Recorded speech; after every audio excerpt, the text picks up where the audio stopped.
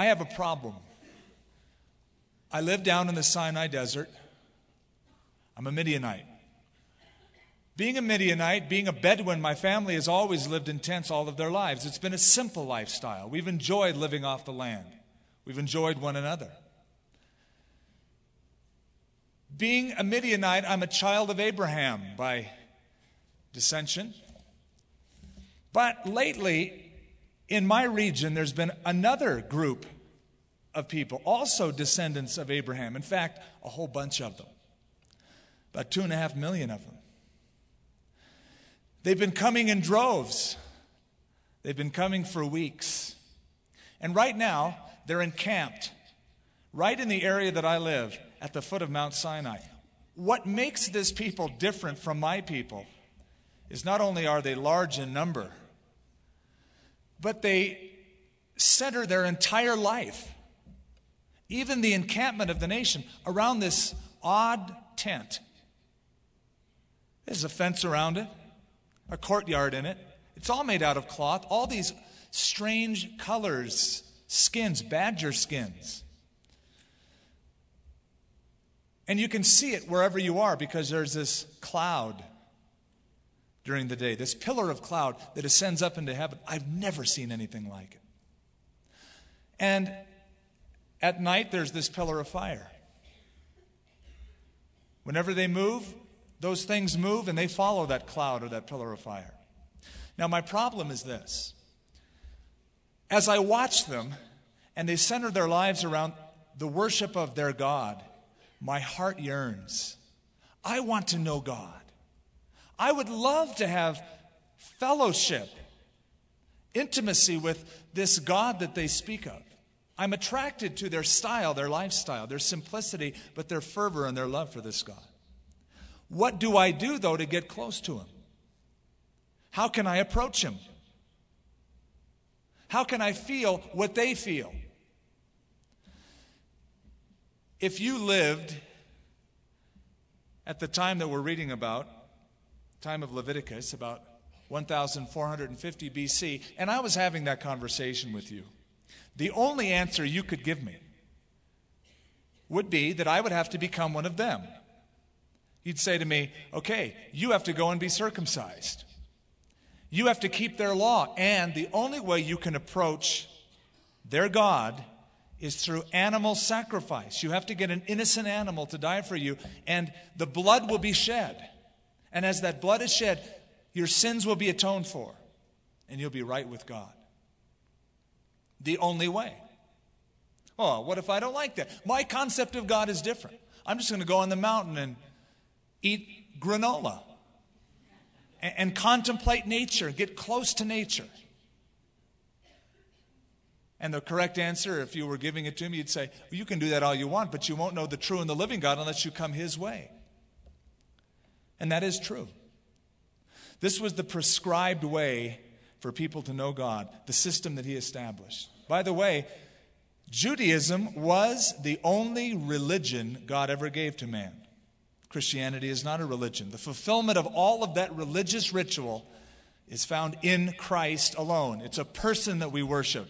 It's a relationship with a living person rather than the regulations of a law.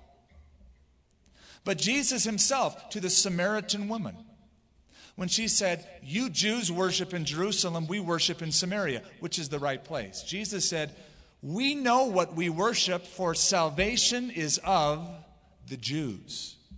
That was the prescribed way. God in His love made a covenant with the nation of Israel, brought them out of bondage. The Passover is over. They've made it through the Red Sea. They're in the Sinai desert. They're camped before Mount Sinai. Now God establishes His covenant of approach by a series of sacrifices. The first sacrifice, last week we remember, was the burnt offering. Purely voluntary. The burnt offering. The animal was skinned. The skin was given to the priest.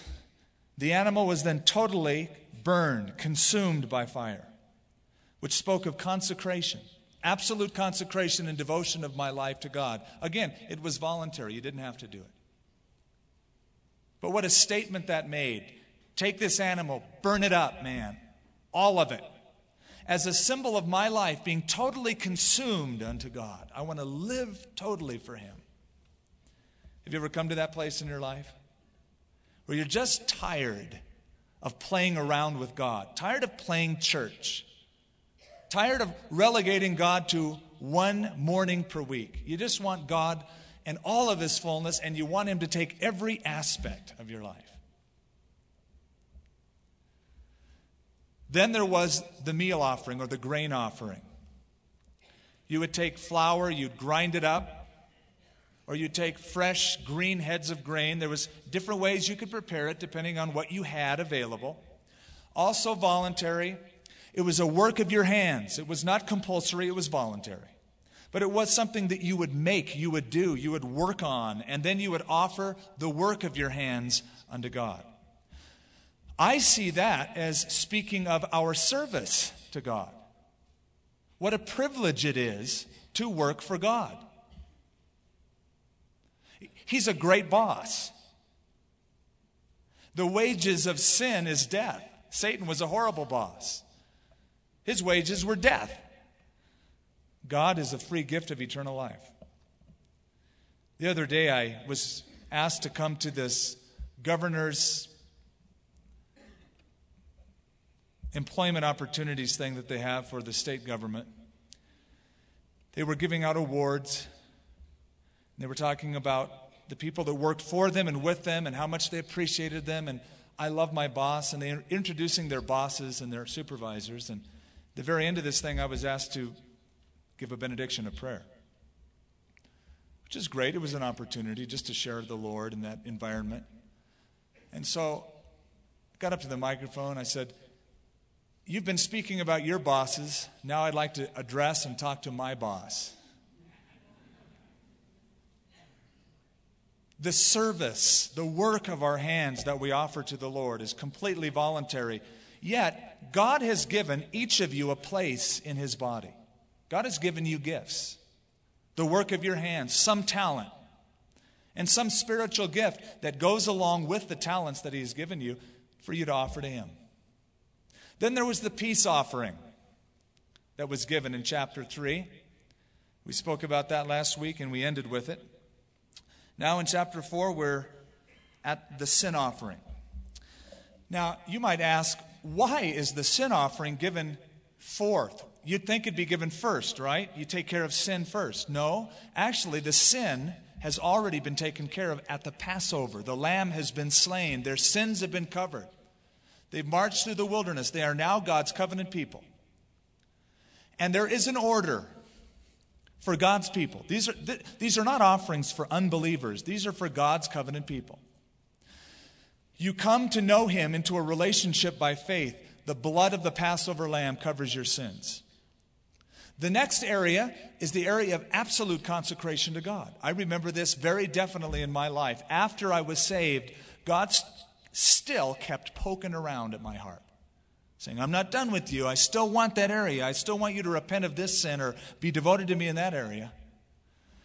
And I remember reading A Little Good News for Modern Man one evening, paraphrase translation. I liked it because it had stickmen pictures in it. I actually looked at the pictures and got blessed. The translation of one of the Beatitudes was something that I'll never forget.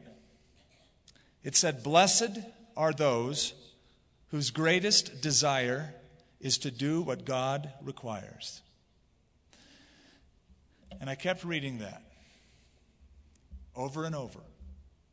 And then I had to ask myself that all-important question. Is my greatest desire to do what God requires? And I had to admit, Lord, up to this point it hasn't. I've enjoyed my relationship with you. And I like this little Bible that I have. And I like my Christian friends. But I can't honestly say that my life has been totally consumed with you. But I want it to be. And I'm willing to become willing to let you do your work in my life.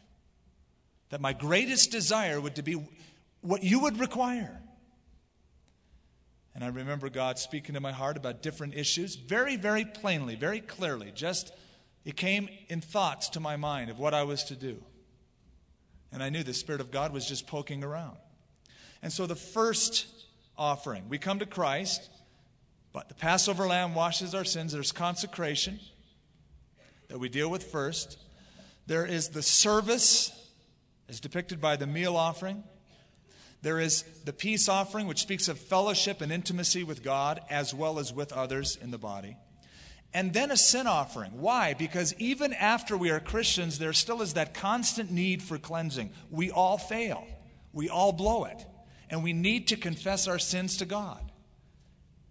It's part of my daily prayer to ask God to confess my sins. And you know what? The longer I walk with Christ, the more aware of my fleshly, human, sinful condition.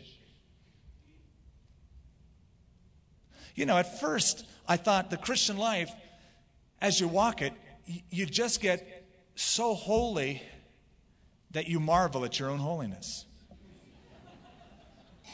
Maybe you even kind of just glide instead of walk. I had all these misconceptions, wrong concepts of the Christian life. But I've discovered the more mature a person becomes, the humbler that person becomes. He didn't see himself as some great person. He wonders, God, why do you still use me? As I mentioned, when I was in Atlanta with Dr. Billy Graham a few weeks ago, every night of the crusade, he talked about sin, and he said, Billy Graham deserves hell. Billy Graham deserves judgment. He deserves death. But by the grace and the blood of Jesus Christ, he's forgiven. You think, Billy Graham deserves that? When David Frost was interviewing Billy Graham, some of you may have seen it when they did that special on television. And when Billy said that, he said, I don't deserve heaven. David Frost said, excuse me? If you don't deserve heaven and you say you deserve judgment in hell, where does that leave the rest of us? He didn't understand the grace, the propitiation through Jesus Christ. So we still need that constant cleansing. And we see that in the sin offering. It comes forth. That's the logical place. We consecrate, we serve, but we still need, after even fellowship, to bring our lives before him and ask for cleansing.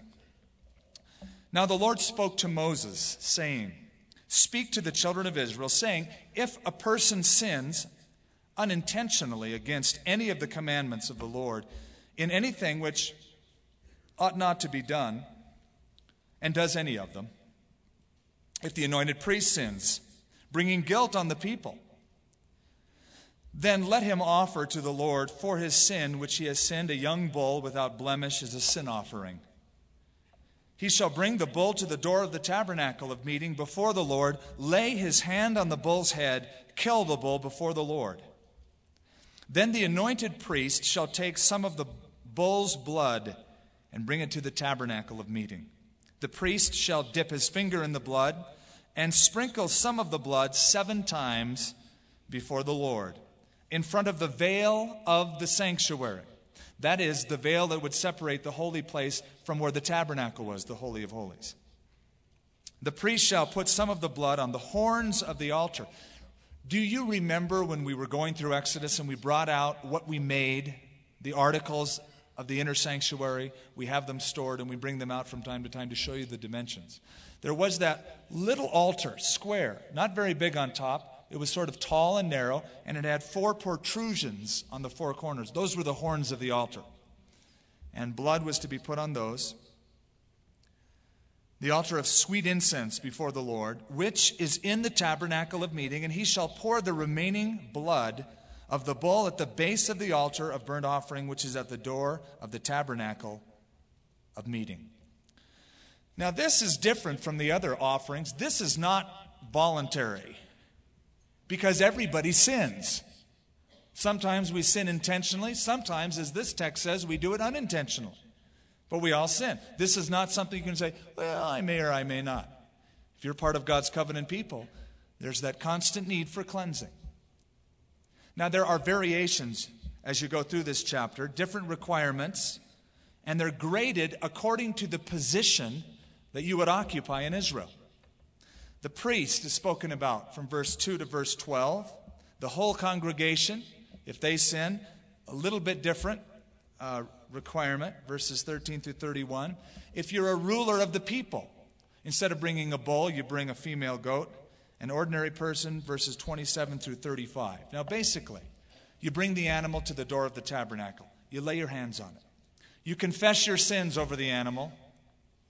The animal is killed at the north side of the altar. His blood is poured out at the base of the altar. Part of it is sprinkled before the veil, and some of it is put upon the horns of the altar.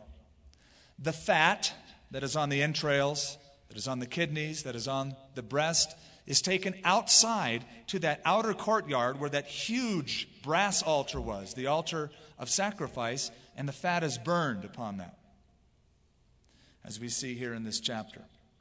The rest is then taken outside the camp and burned. Now what they would do is they'd cut off a section of this offering, a portion of it, and they'd give it to the priest, because the priest's full-time ministry was being that go-between for the people and God, representing the people before God.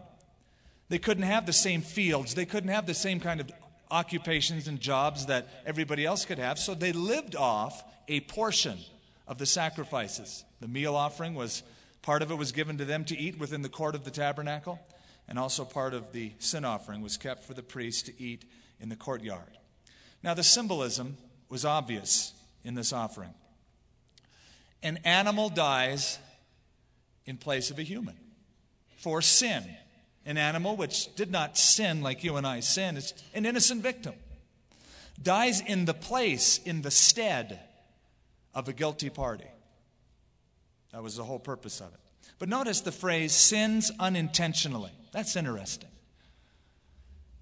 Literally in Hebrew, it's sins through error or inadvertently. He didn't mean to do it, but there's still the need to deal with it. We live in an interesting time. Our culture has basically declared war on guilt. Guilt is wrong. Guilt is public enemy number one. It lowers self-esteem. It ruins self-worth. So let's get rid of guilt at all costs. What is amazing to me is the same society that encourages sin will not deal with the guilt that that sin produces. How many people we speak to in counseling who say, I've tried to do this and I've tried to, but I still feel guilty. Why? Because you are guilty. That's why.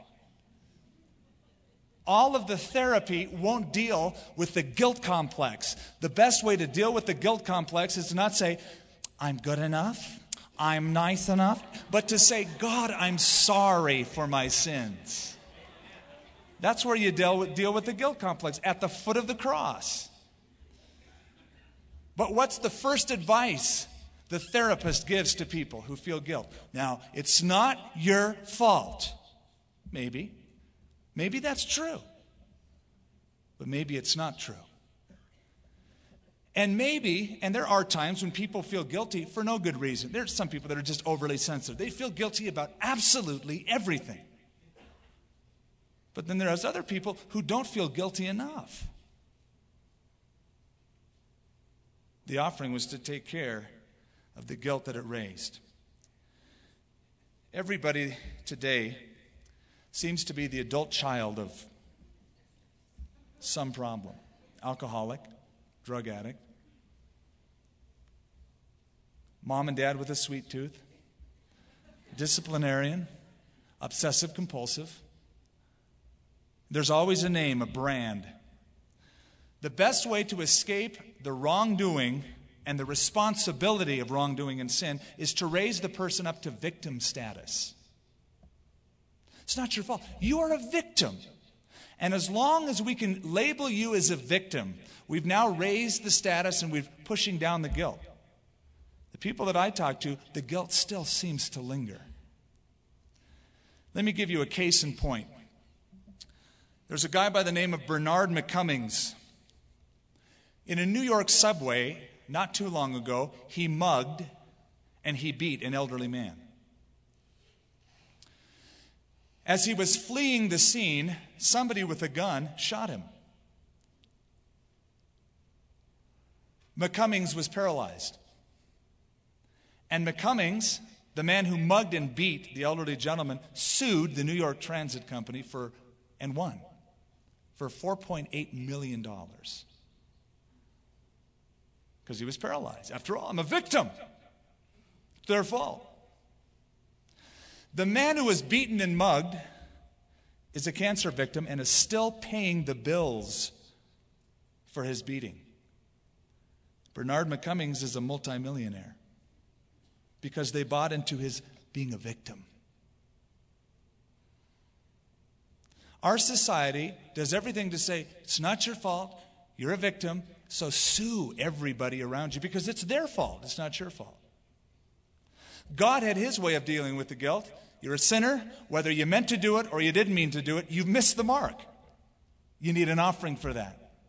So you could rest assured, the animal, look at that animal. He's bleeding to death. My sin did that. But at the same time, there's a satisfaction that's produced. It's dealt with. And it all looked forward to Jesus Christ, who died on the cross for our sins. Now, most of you know that the idea of sin means both in Greek and in Hebrew the idea of to miss a mark. To miss a mark.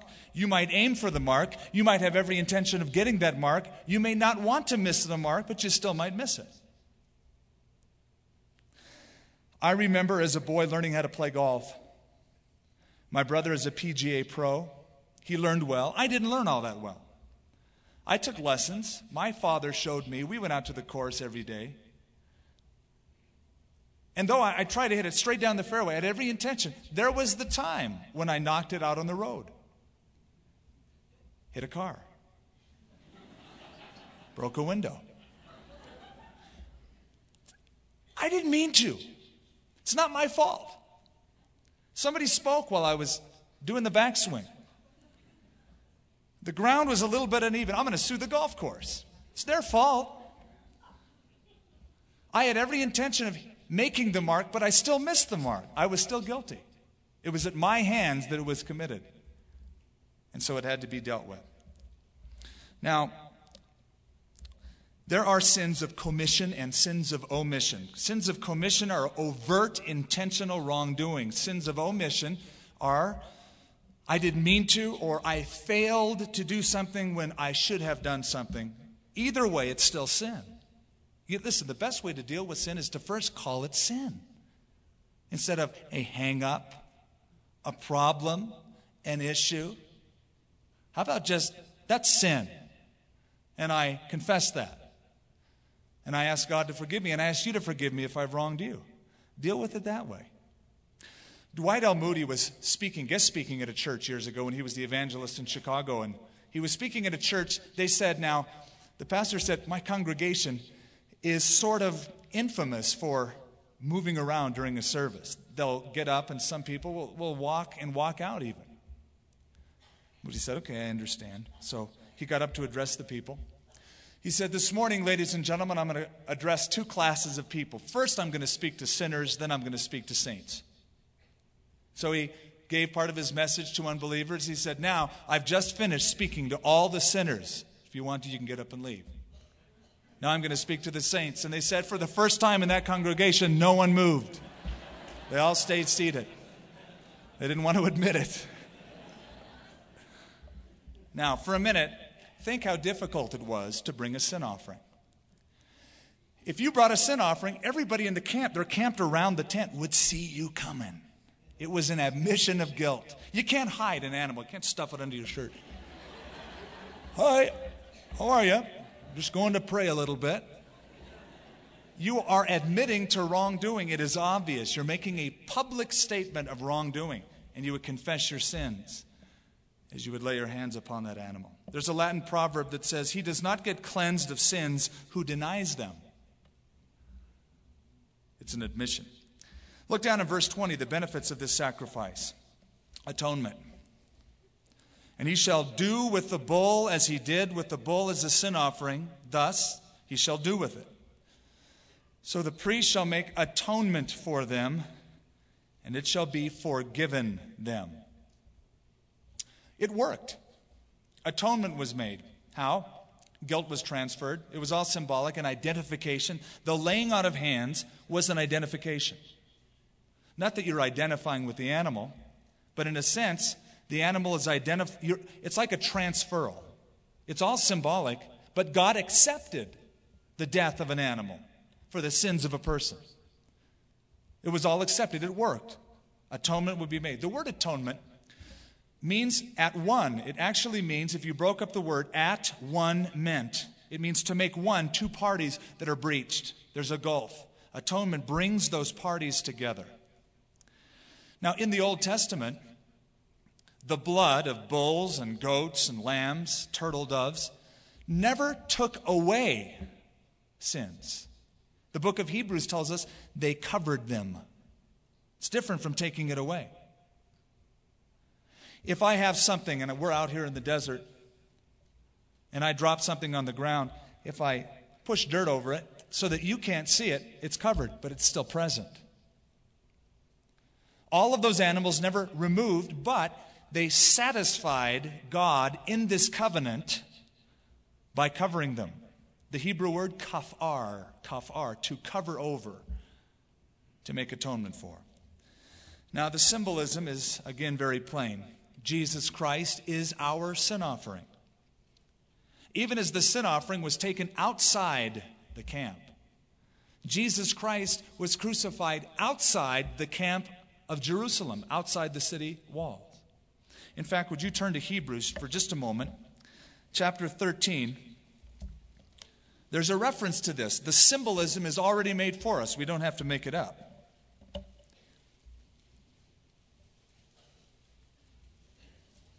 Verse 10 of Hebrews 13, we have an altar from which those who serve the tabernacle have no right to eat. For the bodies of those animals whose blood is brought into the sanctuary by the high priest for sin are burned outside the camp. Therefore Jesus also, that he might sanctify the people with his own blood, suffered outside the gate. Therefore let us go forth to him outside the camp, bearing his reproach. For we have no continuing city, but we seek one that is to come. Jesus is our sin offering. Isaiah 53, he was wounded for our transgressions. He was bruised for our iniquities. The chastisement of our peace was upon him, and by his stripes we are healed. Jesus took that fourth cup at the Last Supper, the cup of redemption, held it up and tied in the symbolism. This is the cup of the new covenant, Matthew chapter 26 tells us. The covenant of my blood, which will be shed for you for the forgiveness of sins. Died outside the camp. Now, turn with me to 1 John chapter 2.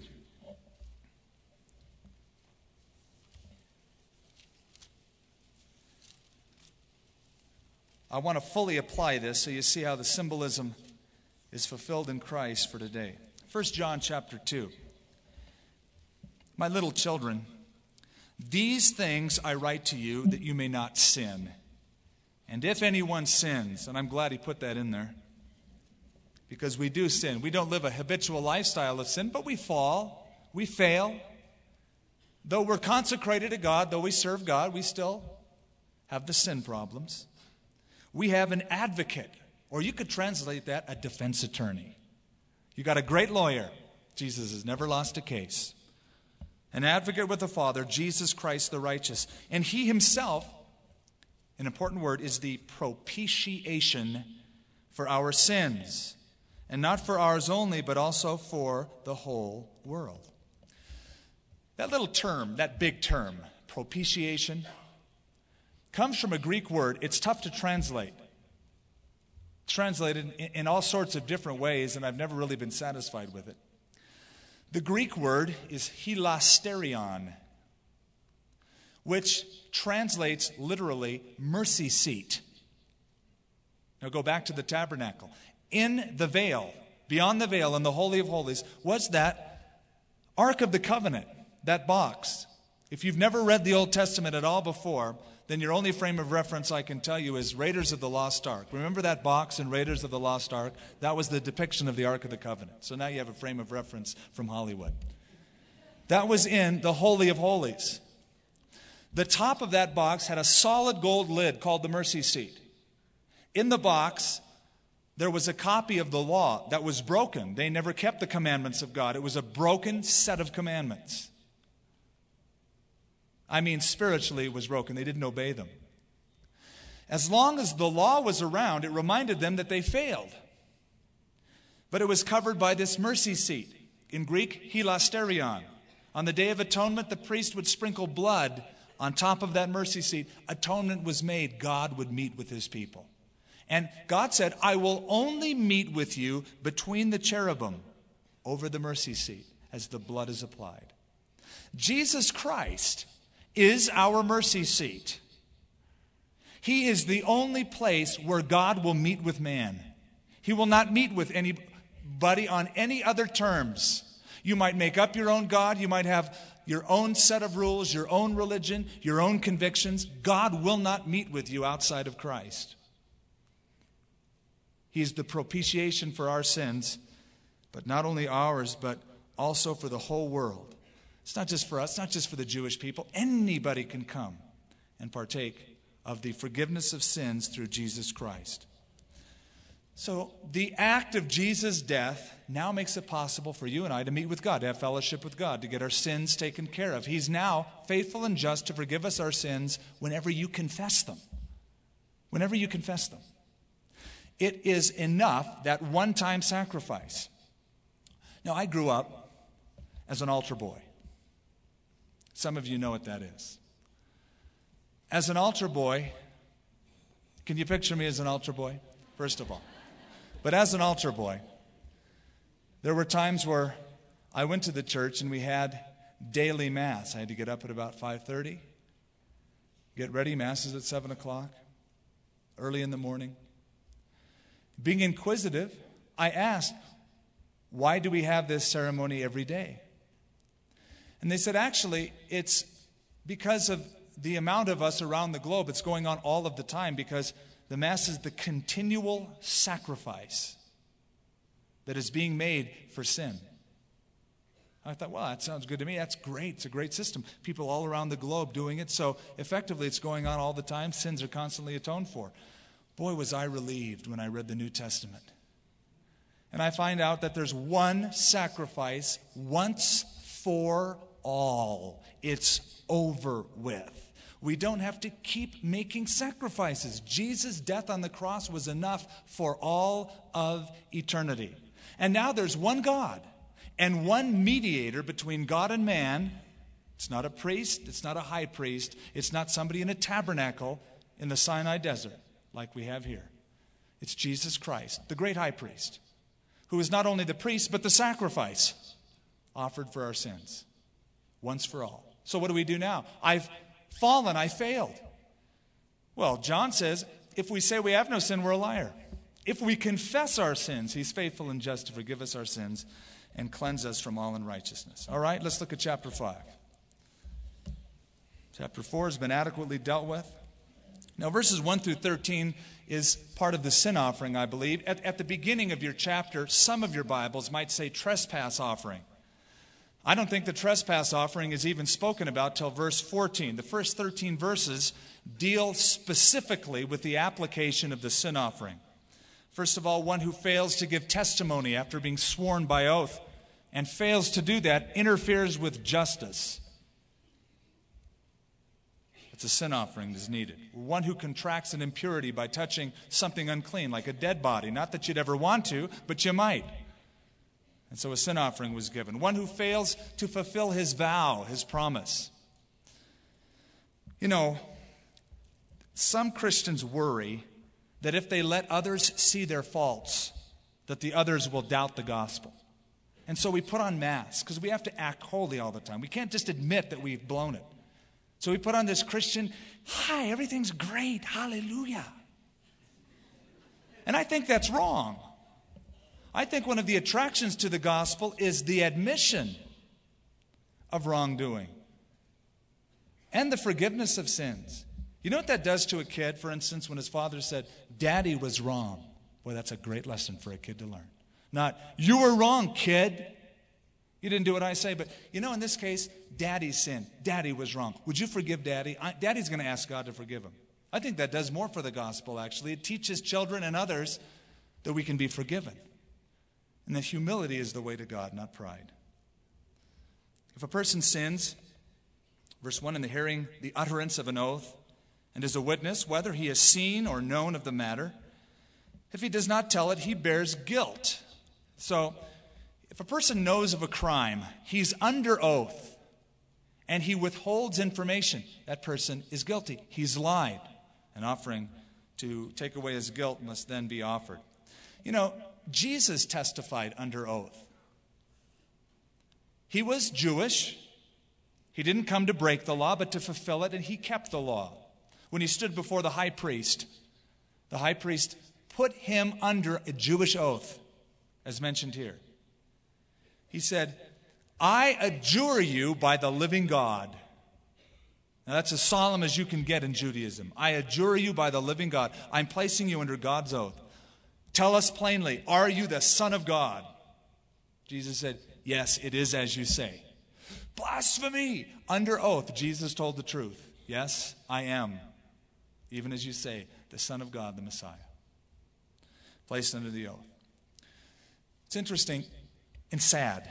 In our country, lying is a big problem. I read lots of books, statistics, polls, and so forth. And one poll that I read in the chapter of the book, The Day America Told the Truth, suggests that 1 out of 5 Americans have an authentic problem with veracity, with truth, telling the truth. 1 out of 5 find it really hard to tell the truth. And they gave statistics looking over the landscape of America, who has the most problems. Now, this probably won't surprise some of you, especially women. It says men lie more than women. Young men lie more than older men. I could draw interesting conclusions with each of these, but I will refrain. Unemployed people lie more than those with jobs. The poor lie more than the rich. Liberals lie more than conservatives.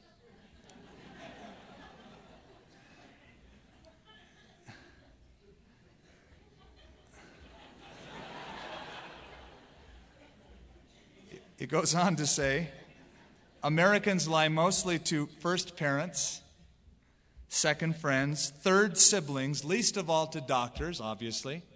You want to get better. Accountants, clergymen. Last of all, we lie least to lawyers because they want to represent us, right? Yet, about 40% in the poll said they felt like they've been lied to by lawyers, but they would never dare lie to one. The chapter goes on to say what a tangled web we weave. Americans are found over and over again to lie in so many different situations. Well, in this case, if you're sworn by oath and you withhold information, you're guilty. Your guilt must then be borne. Or verse 2, if a person touches any unclean thing, whether it's the carcass of an unclean beast or the carcass of unclean livestock or the carcass of unclean creeping things. Again, not that you'd want to do that. And it is hidden from him, he shall be unclean and guilty. If he touches human uncleanness, whatever sort of uncleanness, it is with which a man may be defiled, and it is hidden from him. When he realizes it, then he shall be guilty. Hey, I didn't know I did that. Yeah, but you did it. I saw you. You touched that dead person. And sometimes you wouldn't be able to stop it. Maybe a friend of yours was dying in battle, and you were holding him. And he died. Well, you're defiled. You have to be outside the camp. You have to go through ritual washing. You have to bring the sacrifice. Sometimes it wouldn't be that you'd want to do this. Or, verse 4, if a person swears, speaking thoughtlessly with his lips to do evil or to do good, whatever it is that a man may pronounce by an oath, and it is hidden from him, when he realizes it, he shall be guilty in any of these matters. And it shall be when he is guilty in any of these matters, he shall confess that he has sinned in that thing. Now, there's 3 types of offering giving depending on how much money you have or how well-to-do you are. There's different stages depending on your situation in life, your ability to pay. In verse 6, a female lamb is prescribed. He shall bring his trespass offering to the Lord for his sin, which he has sinned, a female from the flock, a lamb or a kid of the goats as a sin offering. So the priest shall make atonement for him concerning his sin. Or if you can't afford that, bring 2 turtle doves or 2 pigeons, verse 7. If he's not able to bring a lamb, he shall bring to the Lord for his trespass, which he has committed, 2 turtle doves or 2 young pigeons, as one One is a sin offering, the other is a burnt offering. Then, in the following verses, you prepare it a certain way for the sacrifice. Down in verse 11, if you can't afford any of those, you bring 1/10 of an ephah of flour. If he's not able to bring, verse 11, 2 turtle doves or 2 young pigeons, he who sins shall bring for an offering 1/10 of an ephah of fine flour as a sin offering. He shall put no oil in it, nor shall he put any frankincense in it, for it's a sin offering. In other words, you don't make it like the grain offering. It's very different. Where in the grain offering, you'd put oil in it, you'd mix it, you'd put frankincense in it, and the priest would eat a portion of it. So the idea here is this. This sacrifice for sin was within the reach of even the poorest of people. Some couldn't afford a lamb. I don't have a lamb, or all I have is one lamb. How am I going to eat? So that even the poorest person could be forgiven of sin. Guilt could be dealt with. You'd bring a certain sacrifice, whichever you could afford. Now, you're going to notice, as we go on in this chapter, a trespass offering. In fact, as I said, some of you have trespass offering over verses 1 through 13. I've called it the sin offering and the trespass offering beginning in verse 14. They're very, very related, however. They go hand in hand. The first deals with guilt. The sin offering deals with your guilt. The trespass offering deals with restitution for the wrongs that you have committed. You see, one deals with expiation, the taking away of guilt. The other deals with satisfaction for the wronged party. Keep that in mind and you'll understand the difference as we go along. Now, all of this was done to approach God. Here I am, that Midianite out in the desert. I have this problem. I want to approach God. I feel in my heart I want to get right with God. What do? Go get a lamb, buddy, or go get a goat, or go get a bull, depending on what you've done and who you are, to approach God. But the good news, whatever you have to bring and however you do it, prescribed by law, God will forgive you. Atonement shall be made, done by substitution. Once again, the best way to deal with sin, admit it. You notice that when we lead people to Christ, we lead them in prayer, the first thing they say is, Lord, I have sinned. I am a sinner. We need to admit that. That's the first stage of repentance. Repentance, which means to turn from sin, change your mind, and turn to God. How can you, if you don't admit there's a sin, what are you going to turn from? Now, some people say, no, Lord, if I've sinned, I pray you'll forgive me. If you're not sure, why bother praying about it? How about since? Oh, but so many people are reluctant. Well, Lord, I'm not perfect, and if... I heard of a dream that a fella had one evening. He dreamt that he was at the gates of heaven. And who meets everybody at the gates of heaven? Peter, right. Peter was there.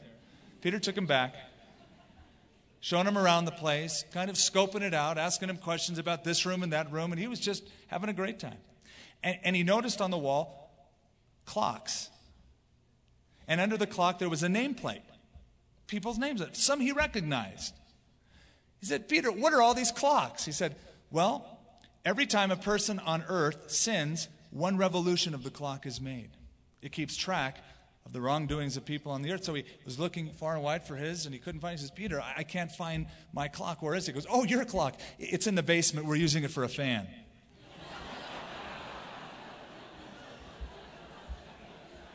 Now, that's a joke you can use for somebody else. If you want to use that in the future, I didn't make it up. You have our permission. I've discovered, the longer I walk with the Lord, sins in places I didn't know were there at first. See, when I first came to Jesus Christ, I repented of what I called the biggies, the obvious ones. I had a pocket full of drugs, marijuana, LSD. And it's like, I'm kind of convicted that this is wrong. Wow. That's growth. Not much, but that's growth. That's good. And so I flushed him down the toilet. I'm sort of convicted now that I shouldn't cuss anymore. Well, good. You're making progress. But at that point in my life, an evil thought. Hey, compared to those big Satanism or astral projection, this is nothing. The longer you walk with the Lord, He reveals the heart, the motivations. After 30 years of walking with Christ, the great apostle Paul said, "Oh, wretched man that I am." Paul, if Paul said that, sort of like David Frost interviewing Billy Graham, if you said that, what about me? Well, what about you? We need to be forgiven as well. And I know that probably if that were the case in that analogy, that my clock would be used for a fan in many times in my life, but thank God for Jesus Christ, my sin offering and my trespass offering. Let's look over now at chapter 5, verse 14. The Lord spoke to Moses, saying, if a person commits a trespass, different word is used, and sins unintentionally in regard to the holy things of the Lord, he shall bring to the Lord as a trespass offering a ram without blemish from the flocks, with your valuation in shekels of silver according to the shekel of the sanctuary, as a trespass offering. Now, we've all seen signs, no trespassing, right? And as soon as you see that sign, especially if you have a four-wheel drive, what do you think? How tight is that gate? What's on the other side of that knoll? Why is there that no trespassing sign? I want to see. I won't hurt it. I want to see it. I've got freedom. How dare they curtail my freedom? I'm going to call the ACLU. They'll make sure that I'm able to do whatever I want whenever I want it and not feel guilty about it. I can do whatever I want. I've got freedom. I'm going to do it. You have freedom, but your freedom has limitations. In any system, in any culture, you have the freedom to swing your fist in any direction, but your freedom stops at my nose. You don't have the freedom to just go hitting people whenever you want to. There are laws against that. Unfortunately, we don't uphold many of them in this country, but there are nonetheless laws. A trespass, though it can be done unintentionally, often it is done intentionally. There's the line. Don't cross it. Okay, I'll just barely touch it. My son will often see how far he can go and still be within the parameters. And you always know a kid's in trouble when he thinks that way, right? Well, can I? Now, you do that sometimes. Have you ever thought, can I do that and still be a Christian? Can I still be right with God? That's dangerous to even think that way. Our thoughts, instead of being negative, should be, how can I please God this day with my body and my mind and my spirit, which belong to Him? I'm not my own. I've been bought with a price. But if you have a trespass, there's a trespass offering. And this deals with, as we said, not guilt like the sin offering, but restitution. And that needs to happen. When you wrong somebody, you need to make restitution. And it's very specific on how to do it in the next couple chapters, how to make restitution. You pay back, plus you add 20%. Very good law. Interest. Let's say I'm pulling out of the parking lot. I don't see you behind me. You're walking out there with your friends, and I kind of put my foot on the pedal in reverse and kind of pull back a little too fast. And I pin you in between my fender and your door, crushing your new car door in. You're on the ground. And I roll down my window and say, I'm so sorry. Forgive me. Oh, God, please forgive me. Make everything right. Oh, praise the Lord for His grace. And I just drive on. Now, would you think something's a little crazy? That's not right. Oh, you bet you would. Forgiveness and consequence are two different issues. Forgiveness and restitution are two different things. Even Jesus said, if you bring your gift to the altar and know that your brother has something against you, you leave your gift there. You go get right with him, then come and offer your gift. This law of restitution. person commits a trespass, sins unintentionally in regard to the holy things of the Lord. What does that mean? Well, you're supposed to give to the priest certain portions of your offering. If you fail to do that because you're selfish, you're sinning against the holy things of God. If you fail in the Old Testament to pay tithes and offerings, God in Malachi chapter 3 says, you rob me by failing to pay those tithes and the offerings. If you fail to give your firstborn son or dedicate the first of your crops, those are all holy things dedicated to God. He shall bring to the Lord as his trespass offering a ram without blemish from the flocks, with your valuation in shekels of the silver, according to the shekel of the sanctuary, as a trespass offering. And he shall make restitution for the harm that he has done in regard to the holy thing. He shall add 1/5 to it and give it to the priest. So the priest shall make atonement for him with the ram of the trespass offering, and it shall be. Now, probably, that is the scripture short little Zacchaeus had in his mind when he was eating lunch with Jesus. Remember Zacchaeus, a little guy up in the tree? He had to climb the sycamore tree in Jericho because he couldn't see Jesus. He was a short guy. So he climbs the tree to see the parade. Jesus stops at the tree and goes, Zach, come on down, man. We're going to go to your house and you're going to feed me lunch. I like Jesus. Just very open about those things. Goes over to Zacchaeus' house, has lunch, has a meeting with Zacchaeus. Obviously a life-changing meeting, because Zacchaeus at the end of it said, Lord, half of what I own now I give to the poor, and if I have harmed anyone in anything, I will restore fourfold. I'm going to just give. I'm determined now to give fourfold. I'm going to go way above and beyond. I've been touched by this meeting, touched by your grace. I want to make restitution.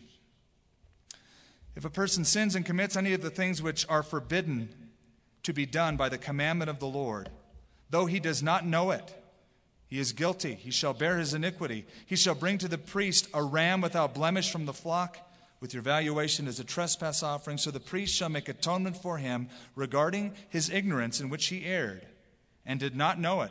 He shall be forgiven him. It is a trespass offering. He has certainly trespassed against the Lord. Now, I'm going to sum up the next two chapters very quickly, because chapters 6 and 7 are recap instructions for the priests, is what they are. Because Leviticus, part of it is an instruction manual for the Levites. These are the guys who will be the go-betweens between the people and God. And so there's a recap of all of the sacrifices with specific instructions, except the first 7 verses are part of chapter 5 and deal with the trespass offering. Have you noticed so far that part of chapter 4 is in chapter 5, and chapter 5 with the trespass offering is in chapter 6? And you wonder, why is there a chapter break? I don't know.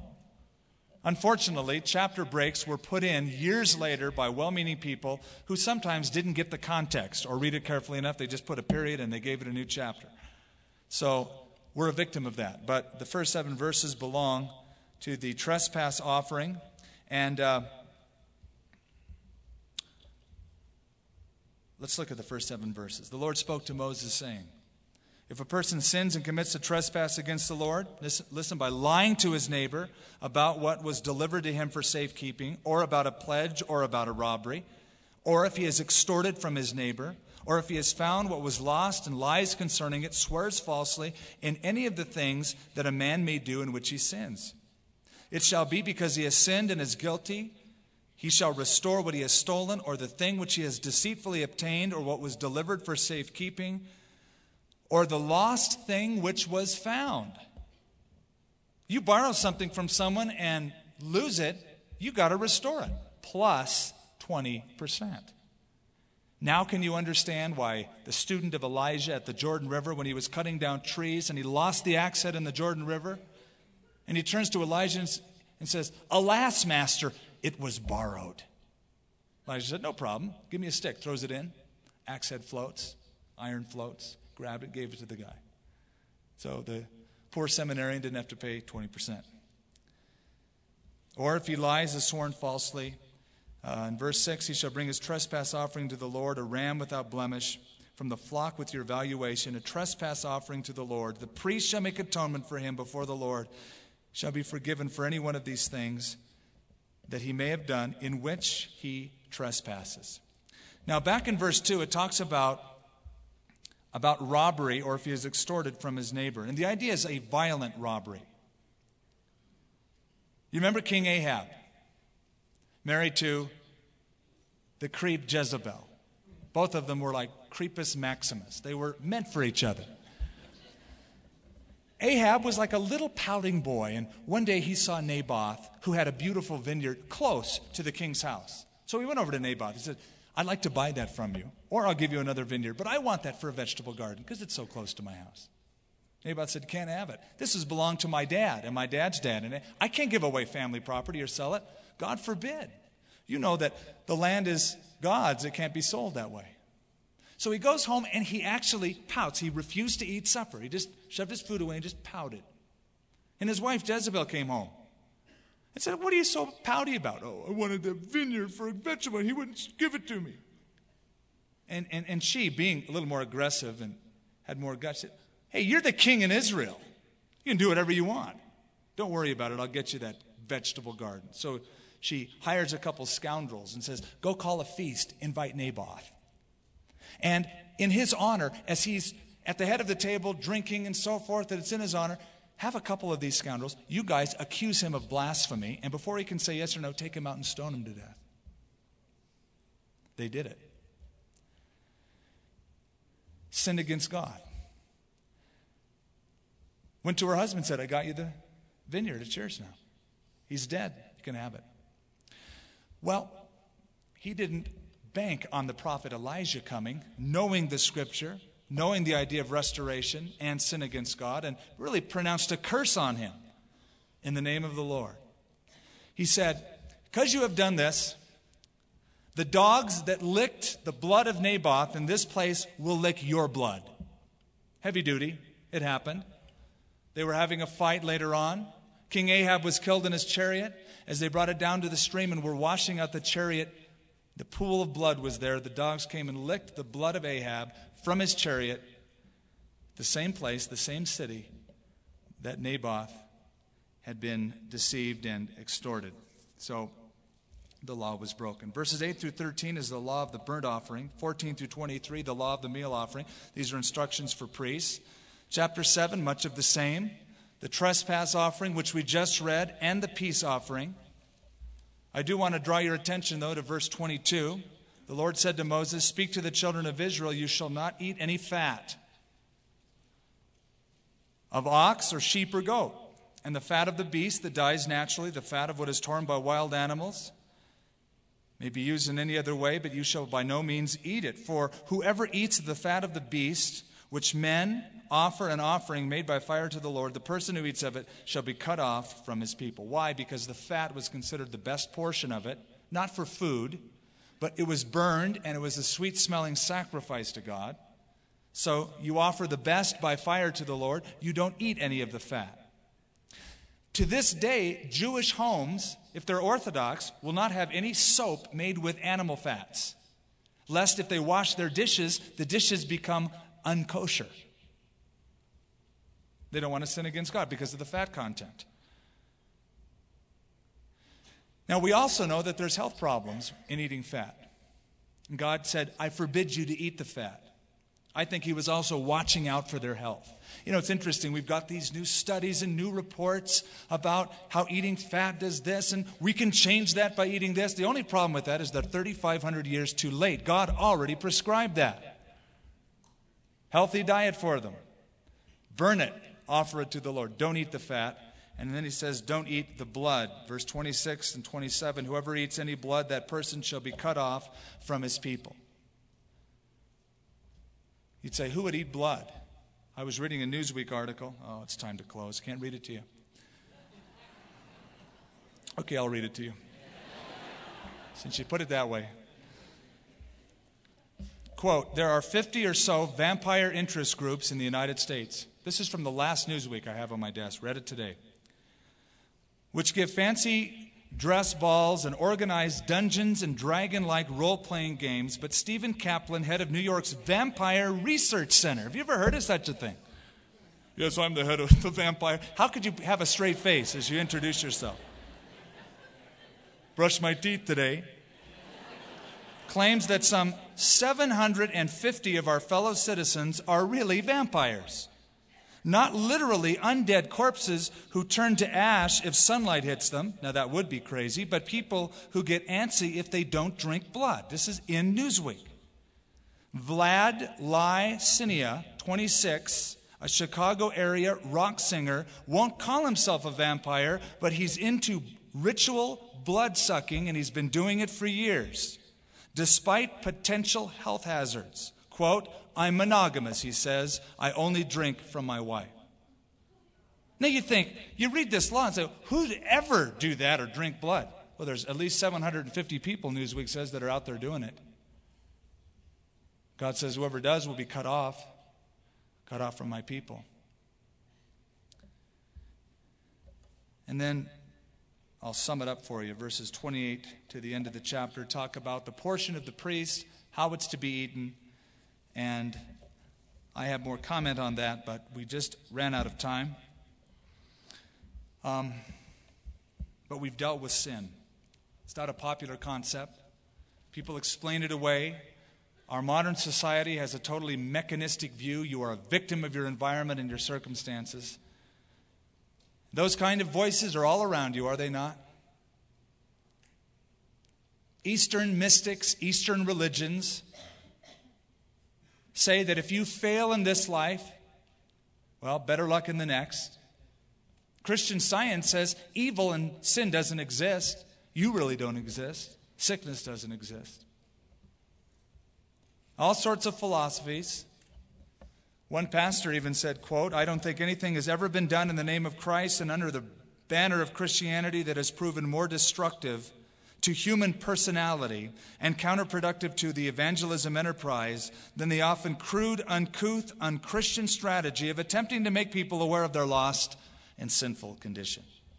The same man said, quote, "Jesus knew his worth, and his success fed his self-esteem.